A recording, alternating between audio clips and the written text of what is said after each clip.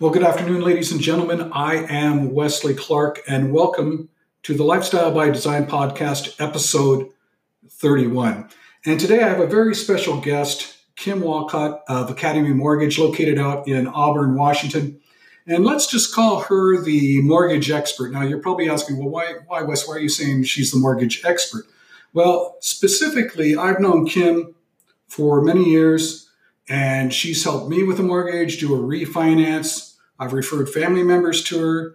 I've referred many of my valued clients to her. And the reason why is her knowledge base, and I can trust her. So I needed someone that I could trust, and Kim is that person. And I believe if you're looking for a mortgage, whether it's a refinance or some of the other areas we're talking about today, she would be the go-to person that I would refer you to. And so basically what the purpose of this podcast is I believe that I want to be able to help our listeners with gaining a knowledge base or creating a greater knowledge base in order to make informed decisions in regards to their mortgage needs. And that's why I've asked Kim to come on and do this interview. So without further ado, welcome, Kim, to the Lifestyle by Design podcast. Glad to have you on. Thank you so much, Wes. And what nice words you said. It's been amazing to be able to work with you and your clients and your family members over the last 30 years. Absolute pleasure to be here. Yeah, I appreciate it. And so tell us a little bit about yourself, if you don't mind, just a few words, if you could. Sure. So I'm a regional manager for Academy Mortgage. I've been with this company now for 9 years. I am a grandmother of 2, a mother of 2, a wife of 1. I live in Lake Tapps, Washington, and my hobbies are doing any kind of exercise, yoga, that sort of thing, and just being in the outdoors. Well, great. I appreciate that. Now, one of the things that I think a lot of folks want to know, let's just use an average homeowner who's had their home for a couple of years.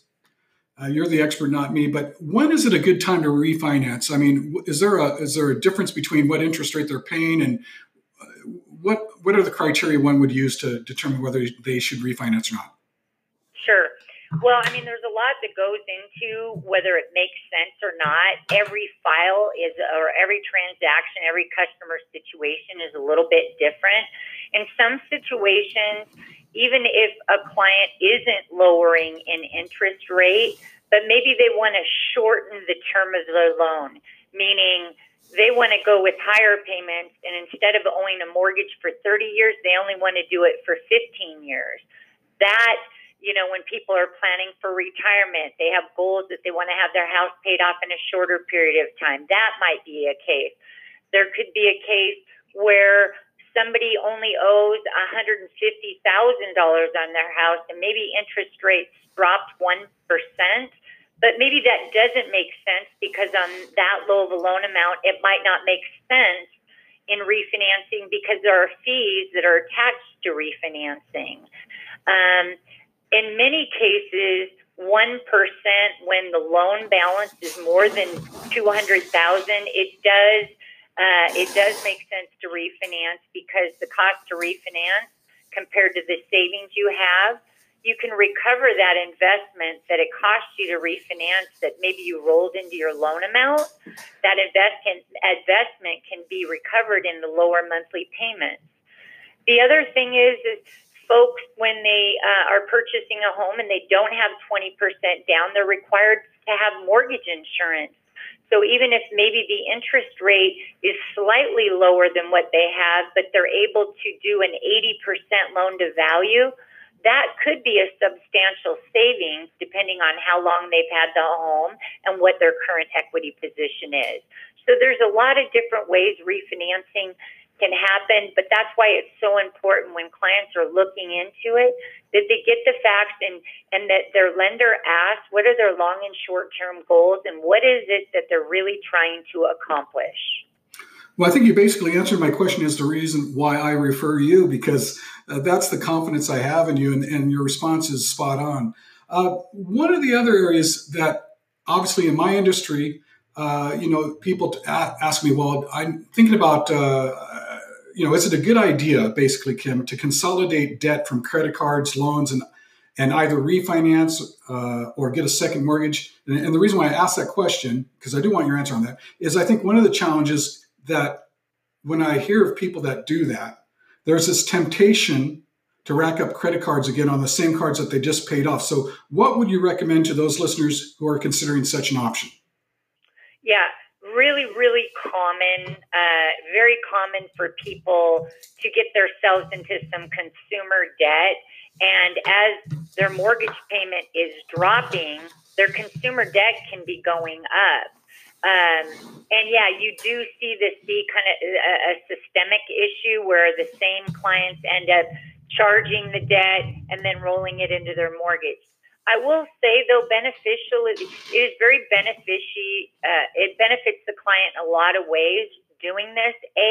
Their mortgage interest is tax deductible. Okay. There is no other way to get the lowest possible payment with paying off consumer debt and rolling it into your loan amount, because that's amortized over a 30-year period. Okay. Typically, credit cards are going to have a higher interest rate. Many loans do. Second mortgages tend to be interest-only loans.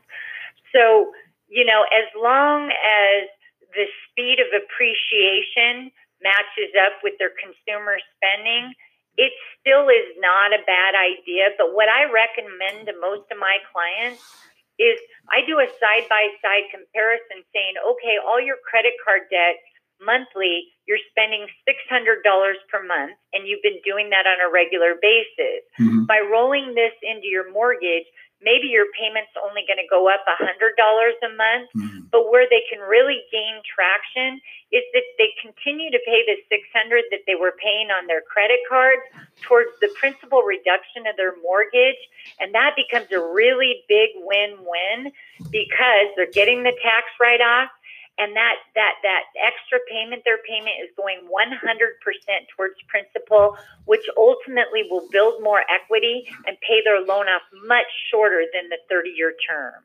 Okay. I appreciate that. So when they're looking at another question that I think a lot of folks have, and I'm not saying that you have a crystal ball, but when we're looking at mortgage rates, what would be the outlook? I mean, it's kind of like I don't want to be late for dinner and miss out on the rates because they're at historic lows. Is it better to look at it that way and go ahead, and if you're thinking about refinancing or consolidating or some of the other areas, or is it, are there any concerns of mortgage rates going up or again, there is no crystal ball, and, interest rates are derived by a lot of different things that happen within our local economics, right? Mm-hmm. And so we never really know what interest rates are going to do, but we do know one thing, and that is that the housing market drives a lot of our economy. And our economy is pretty strong right now, but our housing market, the refinance market, that is helping the economy. So I guess the forecast the information that I've read and been involved in basically says the interest rates are going to stay where they're at right now, if not maybe even dip in Q2 of 2020. Mm-hmm. Because that is stimulating the economy. That is allowing for people to lower their monthly payments so that there's better consumer spending. So interest rates are one of those things that, a global crisis can create rates to change drastically, right? That's right. So there's so many things, but the outlook for 2020 is rates will be much of the same, if not a bit lower. Okay. I appreciate that. So now let's kind of switch channels here. So let's just say that you have someone that's a new home buyer, and I guess two questions. Well, the major question is, what do they need to qualify for a home loan? I mean, what is some of the key advice you'd offer them? Okay. So I think the most important part of the process for a new home buyer is the education piece. And if they're in the mindset that, hey, I think I want to buy a house, where do I start? Well, they first of all want to start with a lender that is probably referred by somebody. Maybe they have reviews on Zillow, something like that, that you can see they've got a good track record. The second thing is that lender should ask usually 5 solid questions. A, how long have you been at your job? Do you have a 2-year work history? B, how are you compensated so we can determine what kind of income we can use for their qualifying? B, how have you managed your credit? Do you pay your payments in a timely manner, or have you had any issues? The next thing would be, do you have money for a down payment? There are many programs that are out there that are available for no down payment, but there are certain guidelines and programs that require that. And then the last one is, are you going to occupy the property, or is this going to be an investment home? Those questions they encumber all the things that are required for us as lenders to deliver to the investor. So a 2-year work history, credit scores in an acceptable range, and that would be 620 or better credit scoring, and the ability to qualify with a percent of their income going towards their housing and a percent of their income going out towards debt. And typically, most investors don't want more than 50% of the home buyer's total gross monthly income to go out towards their overall house payment and consumer debt. So there's actually formulas that we run, and it's so imperative that first conversation that we drill down and really try to get as accurate of information about those items, so that when we lead them down the road of, okay, you can qualify for this amount, it's accurate and real. Okay. Now, to add to that, just for clarification, 2 things come to mind. When a new home buyer who's never, say it's a couple, they've always rented, they never purchased a home, is there a certain amount of cash that you would recommend that they keep off on the side? Because the thing is maybe they go all in and they have no cash if they need to replace something, or something needs to be fixed. Is there any, or do you guys? Go ahead. Yeah, there's a common error in the thought process for clients, because I think a lot of clients don't even realize that you don't need 20% down. Okay. There are many programs out there now, 0 down, 3%, 5%. There are just a plethora of programs that clients can choose. And it's kind of like the answer that I gave you up front in regards to refinancing. It really it's all determined by what that client's situation is. Cash is king in many, many arenas. And with mortgages being the lowest monthly possible payment with the amount of money you borrow, you really do want to leverage that as much as you can. If clients are just keeping absolutely no consumer debt and just saving all their money in their bank for their down payment, that's not necessarily always the right choice. Again, it's determined by me. What are their long and short-term goals? And then we decide, because Wes, the crazy part, every $10,000 you put down on a house is only equivalent to about $50 to $55 a month in house payment. Okay. I get you. But I mean, I guess what I'm trying to get at is, let's just say the new home buyers, they purchase a house, they get the whatever mortgage they get through someone like yourself, but should they not have, for budget purposes, some money off to the side in case 3 months from now they need to repair the roof? Oh, yeah. So, I mean, I don't know if there's a rule of thumb for you guys or what you recommend. Well, yeah. So on many of the first-time home buyers, they don't require that you have reserves in your account, meaning if you needed $7,000 to close and you have $7,200 in the bank, we're okay. But many other programs do require that you have more liquidity based on how many properties you owe, based on the type of property that you're purchasing. So there are different guidelines, but you don't necessarily need it.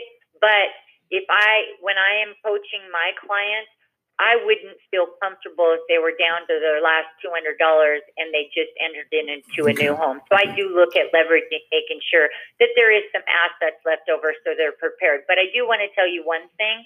When you purchase a home, one thing that's really nice is you will go a minimum of 30 days before you have to even consider making your first house payment, and sometimes as long as 60. Okay. All right. What about, and last on this particular topic, what is the certain of your clients need mortgage insurance. Where does that kick in? Is it predicated on how much they put down, or what is that? Well, it's again what type of product or program you're doing, and how much you're putting down. For example, FHA is a 3.5% down loan, but they have mortgage insurance no matter how much you put down. Okay. But on a conventional loan, if you don't have 20% down, then you are required to have some sort of mortgage insurance coverage. Okay. What about one of the questions I have is, and I've seen this, I've had clients that go to banks, and, Yep. and of course I've referred them to you. Why should someone interested in getting a mortgage or refinancing, use a service like a mortgage company like Academy Mortgage versus a bank? And I mean, it's not knocking banks, but I'm just saying this is what comes across Sure. for some. Is it stricter criteria? What is it? Well, I worked for one of the largest banks in the country for 14 years. And I think when I look back at that, rate and fee, we're all going to be very, very similar. The bottom line is going to be level of service. I like to explain it like there's a big, big ship in the ocean, and that huge ship, it takes a really, really, really long time to turn the boat, right? Right. And then you have a tugboat that's much more efficient. It can turn quickly and navigate through the waters a little bit quicker, right? Right. Well, that's kind of the same thing when it comes to the big banks compared to mortgage banking companies. Is mortgage banking companies, our only focus is doing home loans. So what happens there is we're very proficient. The sense of speed is typically almost going to be twice as fast. The level of service that you get is likely going to be a lot better because the majority of veteran lenders work for mortgage banking firms as opposed to banks that focus on a plethora of different programs, whether it's car loans or equity loans. So your level of experience for the originator in those banks is likely going to be more of an order taker. They're not going to have that same field of expertise, as well as the process is going to take quite a bit longer because there's going to be a little more red tape to get through their system than they would for just a mortgage company that all they do is a home loan. Okay, that's a great response. So now I want to talk about something like, let's say there's somebody that's retired, or maybe they're close to retiring, and what can you tell us about reverse mortgages? Are they a good option for someone who's retired and has a lot of equity in their home? Yeah, the reverse mortgage is 100% put out for folks that are, and I hope I get this right, over the age of, gosh, I didn't look that up. I should have. I think 68, but I'm not sure. Mm-hmm. But reverse mortgage loans are for folks that don't have a lot of income coming in, but they have a ton of equity sitting in their home. So they're not going to qualify for a traditional mortgage because their debt to income ratio is going to be, and it's going to be too high. And all that equity is sitting in their home, but they don't have a way to getting it unless they sell it. And many of these folks have lived in their homes for many years. So a reverse mortgage is basically exactly what it says. That the equity of the home becomes income and basically becomes a larger loan balance based off what they use from the equity of their home for whatever it is they want, surviving, for having the money at home to be more liquid. But it is a very specialized program. So like at Academy, we have a reverse mortgage specialist so they can give that one-on-one attention to the seniors so that they completely understand what they're getting into. But this can be really a savior for families and for the folks that own the home that just don't have access to it. Yeah, that was going to be my next question was if you had somebody there, and it sounds like you have specialists for that. So let's Absolutely. Let's just say now, if if somebody listening to this podcast is out of the state of Washington, can you only service people that are in Washington State, or can you do out of state? Oh, absolutely can do out of state. We have over 1,100 originators in our company at Academy all across the nation. But we have many originators in Washington that are nationally licensed, because you have to be licensed in the state of which you're doing business. Mm-hmm. But we have many originators licensed in California. For example, I'm licensed Washington, Arizona, and Oregon. Okay. But we have many folks that are licensed in California, Nevada, so on and so forth. So if somebody wanted to say they were living in Texas, they could contact you, and you could refer them to somebody maybe that might have an action mortgage there in Texas. Then would that be correct or not? Yeah, without a doubt. I have contacts all across the country because I am the regional manager, and so I've made some great contacts where the referrals come in. I make sure that they've been handled and taken care of very well. That way I continue to use them as a resource in the future. Okay. And then what's the best way for one of the listeners to contact you to discuss the options we talked about today? I mean, if you Google Kim Wolcott, KIMWOLCOTT, the first thing that's going to come up is Academy Mortgage Kim Wolcott. And on there are links to email me. There's my contact phone number. My cell phone is 206-999-2854. But Zillow is another way you can find me. I'm all over the internet. And even if you Googled Academy Mortgage and looked up my name, you'd be able to find me that way. Okay. Well, I'd like to thank you for doing this interview today, Kim. And I encourage our listeners to contact Kim if you have any interest in any of the areas that we discussed today. And Kim, I really thank you for joining us today. Wes, I appreciate so much being a part of your team, and you're an amazing guy, and I appreciate you handling my investments. You've been with me a long time, and I couldn't be happier. All right.